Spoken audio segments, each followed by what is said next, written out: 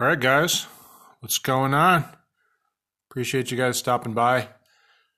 So, today I feel a little bit different because people are now actually listening to this podcast. So, I feel like the bed shitting potential is getting higher every day. A little scary. So, hopefully, I can keep a good product coming out. I'm doing them pretty much every day, but I might start doing them a couple of times a week or maybe once a week. It just kind of depends. Um, I'd like to have a good idea every time we do this, and I would like to also have an idea that is completely original. And I don't think that that's always going to be the case. Sometimes it might just be an idea that I see or I think about or I hear about that I maybe put a little bit of a twist on, but I think is an overall really good business that somebody could start and potentially make a lot of money at. So that's kind of like the groundwork for my idea of the week. Is just it's going to be something good that I focus on. So anyway, so this week I think it's really good. It's something I kind of just stumbled across. It's pretty like it's kind of a new thing, but I think you can make absolutely a boatload of money on it. So there's a couple of things like when you're looking at a business to start, or if you have an existing business that you'd like to increase sales on or take in a new direction, and that is you want to think about like your potential customers. And when I had like my cleaning and my trash out business, this really wasn't anything that I had to worry about because that was more of a business to business thing. So I was just solving the problem of another business. So I didn't really have to think too much about my the people that I was serving because they were laying out exactly what they wanted from me. So it wasn't like I was guessing at what they wanted. They basically said, "Here's the things we wanted. Can you perform these services and for how much?" So now that I'm selling real estate and flipping houses and doing remodeling, you really have to think about your consumer. And what I found is women spend a hell of a lot more money than men do. And they want things nice, they want things clean, they want things stylish. And really, I think that should be your target market. So even look at like a lot of like the biggest brands and who they advertise to, or the most expensive brands and who they advertise to. A lot of the time, they're really crafting their marketing to women, or they're crafting their marketing to men who want to impress women. So I always say market to women and that'll make you money, or market to men who want to impress women and that'll make you money. And a great place to look at this, or a great, I guess, category to look at is health, beauty, and anti-aging. This is something that women have always traditionally spent tons of money on, from makeup to clothing to supplements, vitamins, stuff like that. And then I would say within the last maybe 40 years, men have really started to spend money on working out, supplements, I guess more like fashion trend kind of clothing. But you also see you've also seen the rise of cosmetic surgery too, along with that. And it used to really just be women who were getting cosmetic surgery. You know, breast implants was kind of the first big one. And now it's like Botox, I would count as cosmetic surgery, facelifts, things like that. And now you're seeing like a lot of men do it too. But it's still predominantly women. And I feel like it's so common that probably everyone listening to this podcast knows people who have gotten plastic surgery, and probably know people who get Botox on a regular basis. And I feel like it's huge in the United States, and it's also huge in a lot of other countries too. So it's just a gigantic market.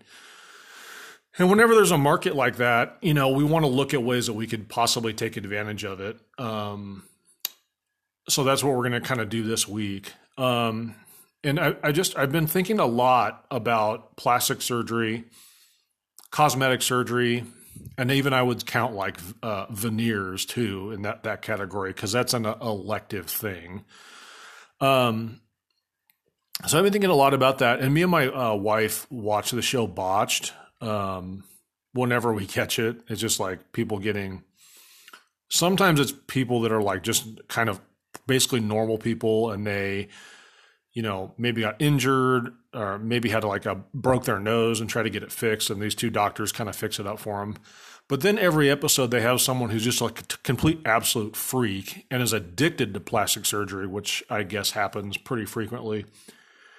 And there's kind of like a reoccurring theme with people who are addicted to plastic surgery. And that is,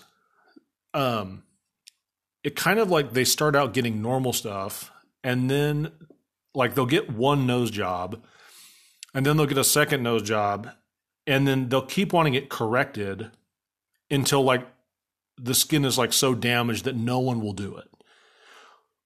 But what I've kind of found watching that show is no one will do it in the United States, but they always find some doctor in a foreign country that'll do it for them.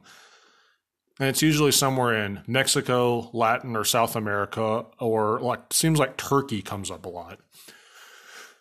So that kind of got me thinking. And my idea of the week, believe it or not, with that lead in, is plastic surgery tourism. And I guess that this is actually something that is pretty prevalent that I didn't know about. I guess according to some articles I read, I came across an article in Fashionista magazine, or fashionista.com. And according to research from Patients Beyond Borders, the medical tourism market in 2020 will be worth $87.5 billion. Each patient will spend about $3,400 per visit. And they kind of go into some different costs as far as like what it would cost you in the United States as opposed to other countries. So, for example, a full facelift costs $11,500 on average in the United States. In Malaysia, it's about $3,300, and in Mexico, it's about $4,700. Likewise, rhinoplasty costs around $4,800 in the United States, but in India, it costs you only about $1,400. So you can see the disparity, or the disparity, is that even the right word for that? You can see the difference. I'll dumb it down. You can see the difference in prices there between the United States and these other countries. And remember, if you're getting elective plastic surgery, your insurance doesn't cover it. So the reason these people are going abroad for plastic surgery is it's cheaper, it's faster, it's cheaper, it's faster, and there's less hoops to jump through, right? So if you have money and you go to another country, you're more likely to get something done without having to answer a ton of questions. So I think this is obviously something that's really. The other stat I'd like to share with you is it says, this is another source that it said in 2021, there's going to be an estimated 1.9 million Americans getting plastic surgery abroad. So that's a huge market that you can tap into. And I tried to go around on the internet and find some like companies, or I guess like facilitators, I guess they're called, where you could say, hey, like, this is what I want. Like, how much is it going to cost me? What all's included and everything like that. And I guess I found some of them, and the ones I found online honestly looked really, really sketchy. They kind of have themselves set up as like, I don't want to say fictitious, but like a healthcare providing websites, which is like a little bit misleading, because if you're going out of the country for plastic surgery, there's a reason you're doing that, because you want something that a doctor in the United States won't do, or because you want something cheap. So like, why are we like beating around the bush with these company names and like websites that are kind of making it look like one thing when we all know what's really going on. So there is some competition, but nothing, I didn't really see anything that really impressed me. So kind of how these companies work, from what I could tell in the limited like research and limited information that I could get, is they basically work like a tourism company where they sell you like a package to go to like Turkey, stay there for like X amount of days at like an all-inclusive like resort, and then also like plastic surgery is included. So like a little bizarre, but that's kind of how they're structured. So if I wanted to get into this, or you wanted to start a business into this, first of all, just a disclaimer, I'm not even really too sure like how legal this is to solicit clients from the United States to travel outside of the United States to get plastic surgery. It's not super ethical, but I'm talking about it anyway because it's an interesting topic to talk about. So I don't really know the legality of it. Obviously, you'd want to start there to make sure you don't get sued, or make sure you don't get shut down, or make sure you don't get dragged into court by somebody.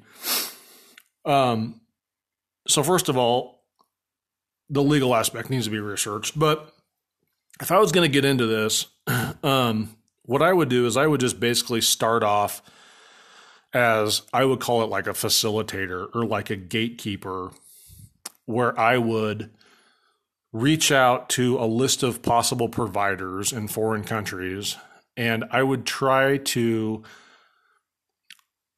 find ones that weren't just completely awful. Like I would find real doctors in these countries. I wouldn't find somebody who's like, yeah, I can do it at like this hotel.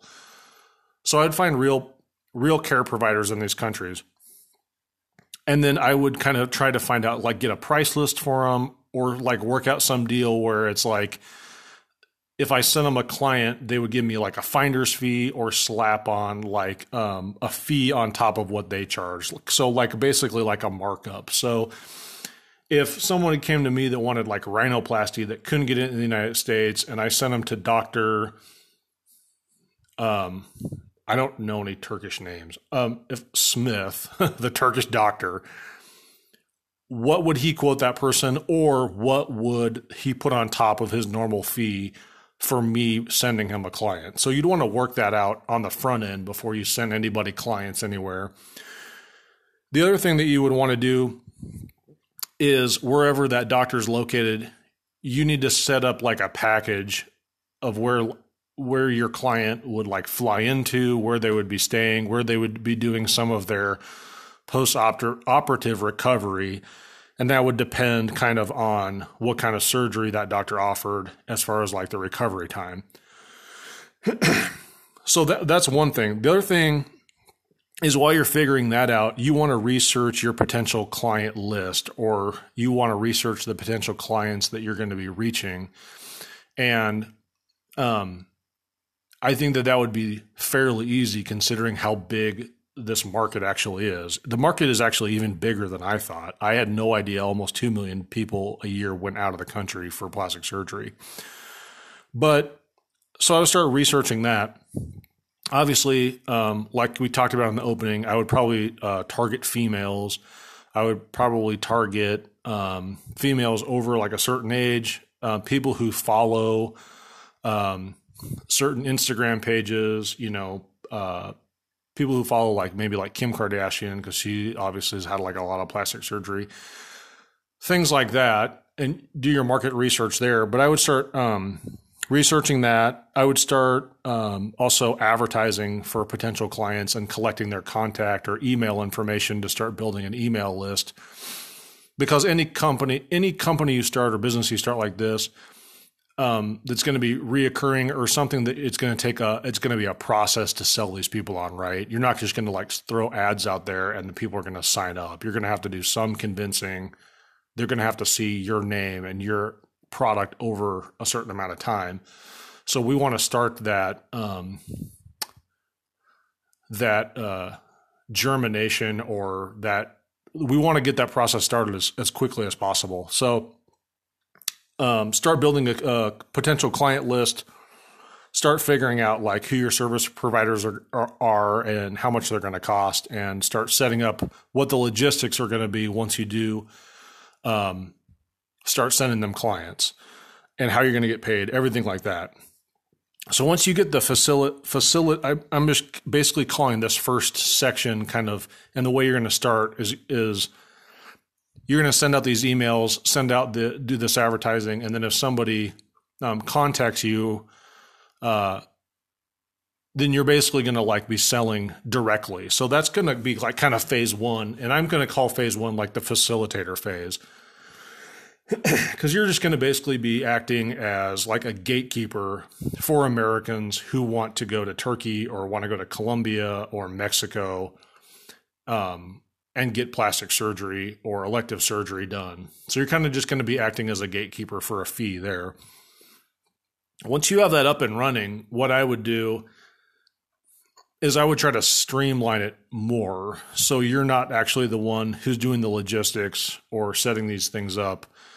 I would have them more like selling packages. So I would be selling like a package for like, if you want rhinoplasty, here are your options. Here are the times we can like fit you in. Here's the approximate cost of it. And then like, here's the cost to go get like an in-person consultation, things like that. So like I would really streamline it down with an interactive website where people can go, they can do research. And then the other thing I would do is when you're in the facilitator stage, what I would really try to do is I would really try to find somebody who's like on Instagram or Facebook or YouTube, who's like an influencer who has a really big following. And I would try to get them to get plastic surgery or elective surgery if they're into that thing. Obviously, you don't want to like force somebody, but if they're into that kind of thing, try to get them to use one of your service providers and go through you. And I would even like potentially give this person plastic surgery for free.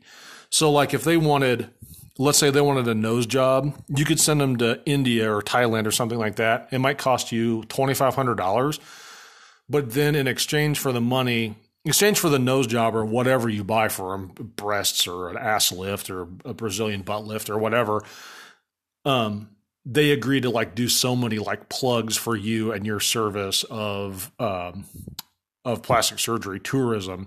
And I would try to do that like a dozen times as you're making money, mix in some freebies for people who have a following that can influence others to use you. Because I think like, look at Instagram. Instagram is tons and tons of, it's just, Instagram is basically all like visual. It's all eye candy. And if somebody built a big following on how they look, they're obviously, their followers are very into the way they look. They could be into beauty, anti-aging, health, all that kind of stuff. And they're going to be really open to getting plastic surgery, to getting elective surgery. And if they know someone that they know, like, and trust who has used you, that's going to be like huge for you. So as I got those people in, they would be like a big part of my website, right? I would have their testimonials all over my website and video testimonials, everything. Try to get as much as you can out of that. But like I said, after the facilitator page, I would have it streamlined down to an interactive website where they can go through, they can pick where they want to go. They can pick like what hotels they want to stay at. They can pick what kind of surgery they want. So I would really like think of it as like a Travelocity for plastic surgery, where somebody can just like do all the logistics for themselves. Like they can say like, oh, I want to go this month from this day to this day and get this work done. And like, okay, there's a Four Seasons in this town that I can stay out for this many days. So you would get the commission from the surgery as income. You would also get like a cut of the way I would set it up is I would try to get a cut of like all the travel stuff too. So like airfare, hotel, rental car, if they got something like that. So if you could get something up and going like this, I think that you could potentially make millions of dollars a year doing this, because let's say you found somebody in let's say you found somebody in India to do rhinoplasties for you and they're charging $1,400. Well, maybe you could, if you say, I'll get you like a volume. Could I get a volume discount if I send you X amount per year? And they're like, yeah, I can do some kind of volume discount. So instead of 1,400, it's $1,000. And then you put $1,000 or $1,200 fee on top of that 1,000. I mean, that can add up really quickly.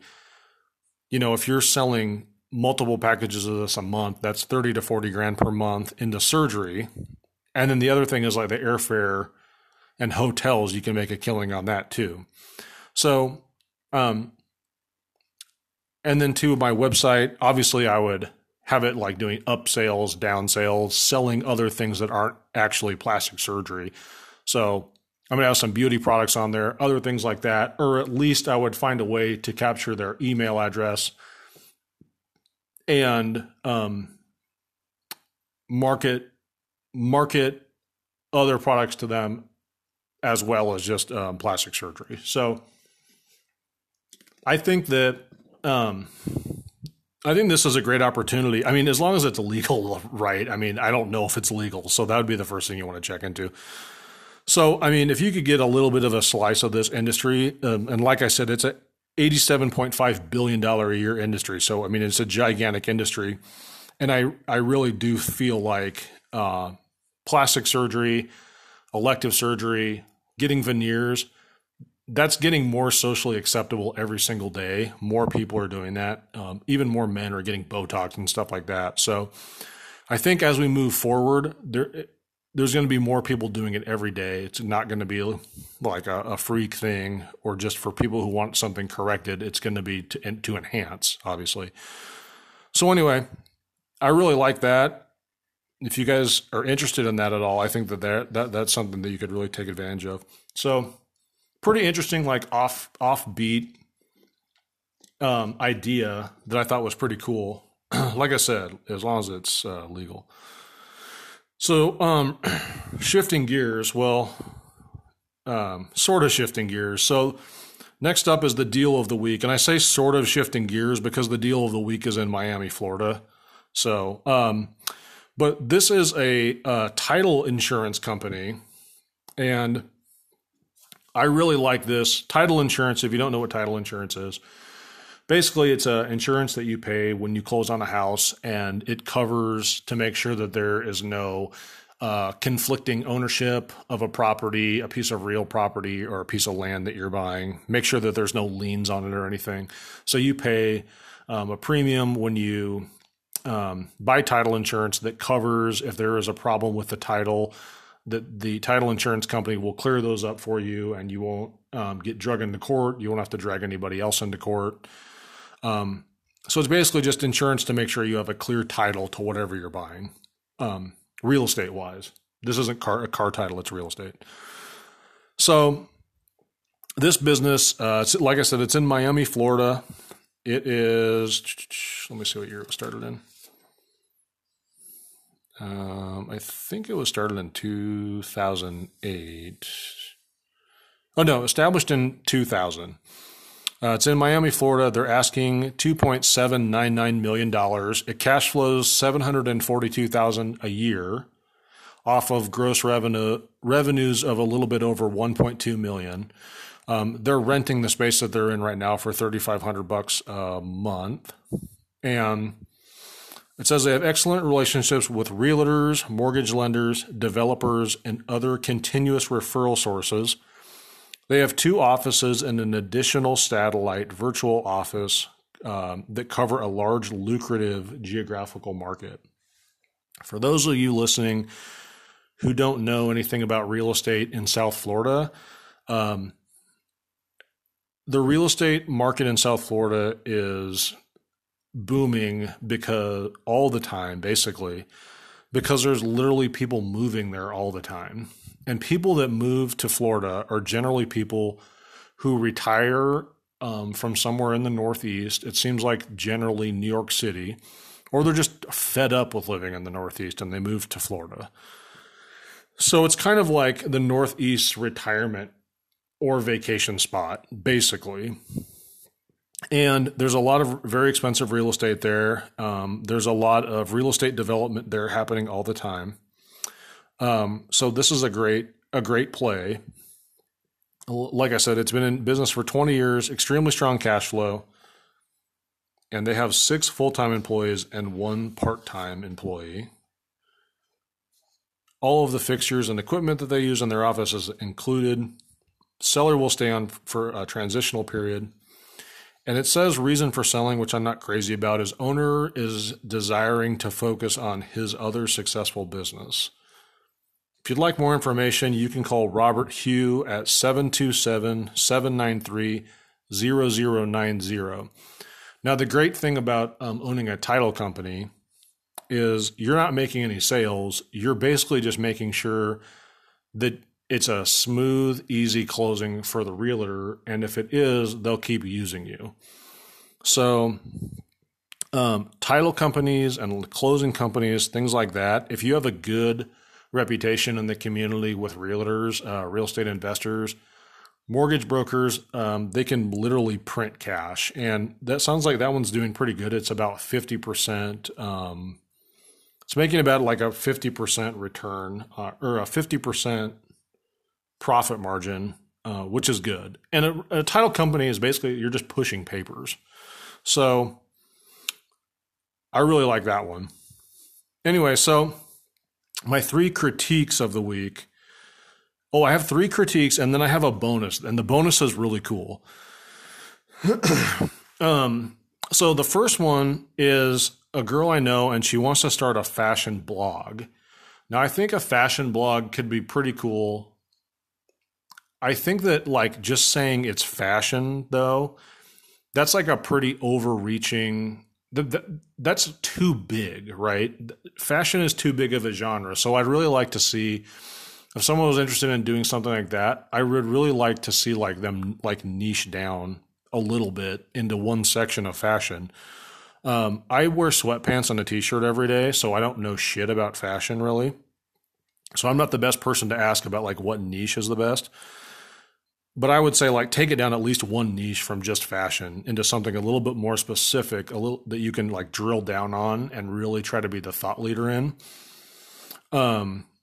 That's what I would do.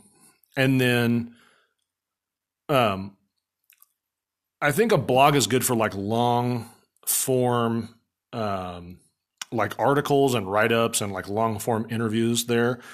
But along with the fashion blog, I obviously want to see something on Instagram. I'd like to see something probably on Facebook, and I'd like to see some like videos and definitely pictures. So Instagram is pictures, right? Definitely pictures, maybe some videos from like a fashion show you go to, something like that. And I think blogs are good. I mean, you can get a pretty good following, but the thing with like a blog is at some point you do have to start making money. My wife has a friend and she has a fashion Instagram account or social media presence. I don't really know what it is. I guess it's a fashion blog, but she doesn't get anything from it at this point. I think she's been working on it for like 5 years, and she does, I think, like a little like photo shoot kind of thing about maybe 2 or 3 times a week. I think, I'm not really too sure. But she doesn't really make any money. I mean, she'll get like free clothes every once in a while. She was on, I think, Target's website, something that she did, but she's really not making any money. So I would really start with kind of like the end in mind. Well, like, what are you selling? How is it going to make you money? If you want to do it as a business, you have to find a way for it to make you money if you want it to be a business, right?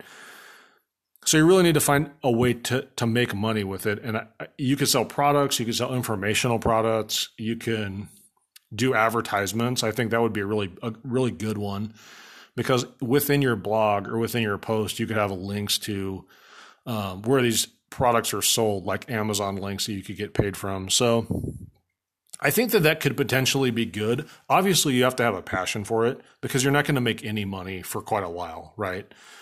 So I think that could be good, but think about how you're going to make money before you get too far into that. So the second one today is not really starting a business, but it's more like I guess like buying into a business. So what it is this person wants to get to have like either an Allstate or like a State Farm or like a Farmer. They want to be like an agent for either State Farm, Farmers, or Allstate, something like that. So property and casualty insurance. And I think like I think kind of how it works is they like put you through some kind of school. I think this is how State Farm does it because I knew somebody who did this. And they put you through like some kind of schooling to get your licenses and then like train you how to do it. And then I think that you have to like bring I think it was at least 50 grand. It could be more. It could have been like $250,000 to buy into State Farm to get your own State Farm practice. And I'm sure like Allstate and Farmers is pretty similar with how they do that. I've also heard like you could open a branch like under another agent if that agent like bought out another geographical area. I knew somebody from Farmers and they were trying to like talk me into doing it. I was like, hell no, absolutely not. And not because I necessarily think it's bad. That's just not something that I would be interested in. That's boring. So, but I think it could be good because everybody needs car insurance. So like a State Farm, they do like home, auto, life insurance. I think that they do banking. I don't really know. I don't know if you bank through a branch or not.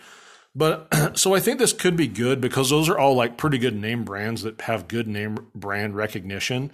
I think you can make a pretty good living. Do I think you could get super rich or rich at all owning a State Farm or an Allstate?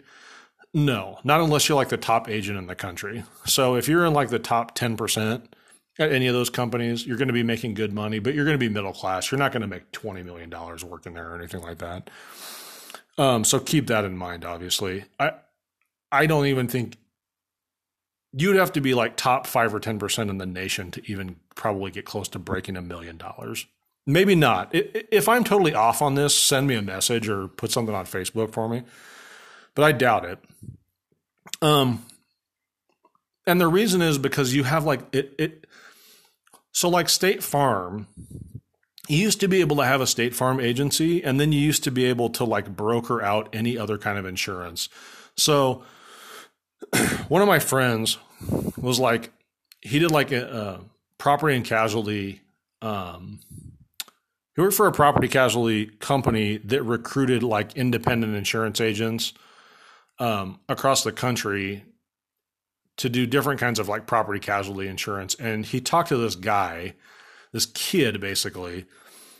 And this kid, he had like a property and casualty insurance agency where he handled only businesses. So he would like insure businesses, everything from like a one-man painting shop to like a big manufacturing businesses. And he was like 21 years old and he had like a multi-million-dollar book of business. So my friend is like, "Oh, how do you like how are you doing all this business? This is like insane. Like, how was that?" Because he was like 21, so he was like, "How are you like doing all this?" And he was like, "Oh, my dad is like the number 3 State Farm agent in like the whole world, and it used to be that when you were a State Farm agent, you could sell any kind of insurance." If like State Farm didn't provide it.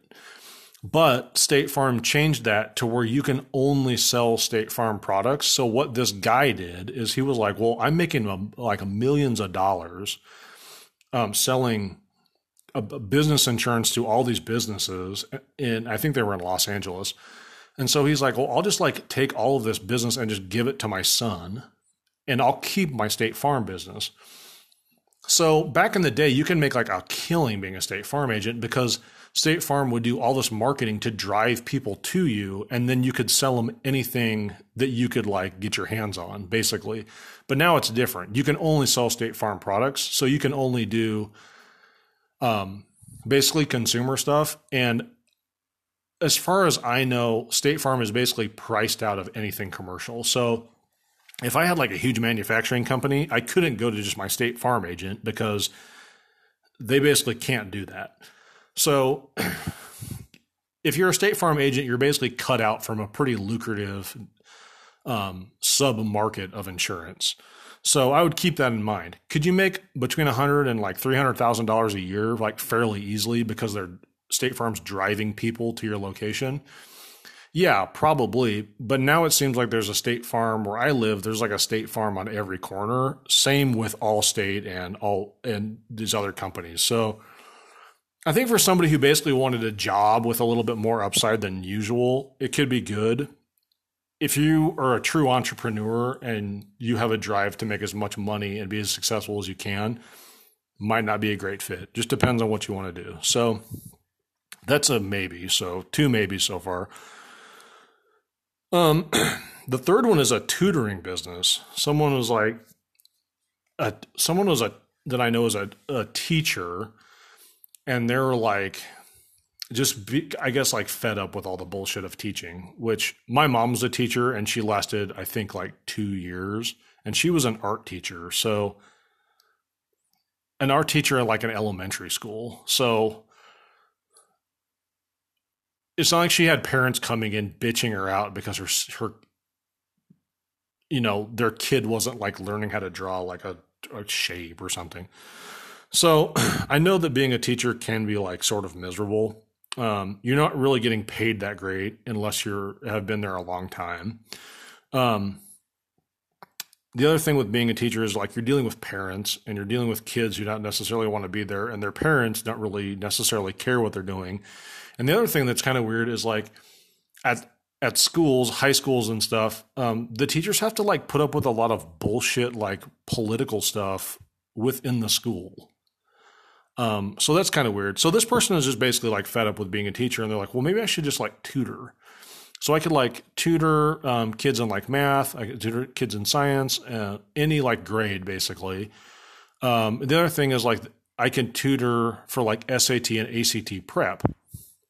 And I actually like that. Like I think that tutoring for ACT and SAT prep, I think those are like pretty good because if you're a teacher, you can get your hand on like the study guides. You can have like flexibility with when you like meet the kids. You could do it in the summer. You could do it on the weekends. And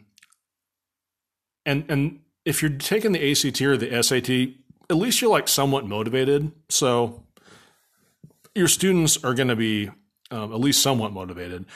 And then if the kids' parents are willing to pay for tutoring, then that means that they care. So I know like if you're a teacher, you want your pupils to give a shit. So I think that could potentially be good. I don't really know how much money you could charge for tutoring. I took like a test prep thing for like the LSAT after I graduated college, and I remember that being pretty expensive. I think that was like $2,000 to do that. And just like college, it was kind of a joke. They just gave you a book and you just read the book on how to like take the test. So I think if you want to do a tutoring business, ACT, SAT would be really good. STEM would be really good. It would be actually even better if you could get into tutoring for like post-secondary stuff like MCAT, LSAT. I think test prep is a little bit better than just straight up tutoring. And I'm not really too sure how much money you can make doing that. If you could get into the post-secondary stuff where you're charging $2,000 and you could fill a room with 30 kids, that's totally worth it. I know that there's like Kaplan franchises you could get into with that. But maybe if you were a little bit cheaper, you could steal some people away from things like Kaplan. So I think people are getting more into like having their kids tutored as well. So I think there is a lot of angles you could work with that. I think that could actually be pretty good. And if you are tutoring, I think you can handle like a pretty large amount of like kids per week. Especially now with Zoom and stuff, you could leverage technology where you wouldn't necessarily have to be there in person. So I like that. I think that's good. I think you could make money at that. I think you could scale that. So that's a thumbs up for me. Tutoring or test prep business is good. So the bonus, and I don't have a lot of like all the information yet, but I wanted to talk in this episode about it. And then these people that I know are thinking about buying. They're thinking about, and I don't have all the financials for it, but I just really like the concept. They're thinking about buying 3 haunted houses. And they're not really houses. 2 of them are like basically abandoned commercial buildings in the downtown area. And then the other one, they just put up as like, it's like a tent that they put up kind of like in the suburbs and have people go through. And they're not asking like a ton of money for them because obviously it's seasonal. Well, it's only one holiday, right? It's Halloween. So you basically get like about a 30-day buildup. I think that they're asking like around $380,000 for all 3 buildings, or the 2 buildings, and then the like tents basically. And then the rest of it is like sort of self-explanatory. So there's not a lot to it. Like you keep the lights dark. There's some like props and stuff that go with them. But I thought that was like really interesting.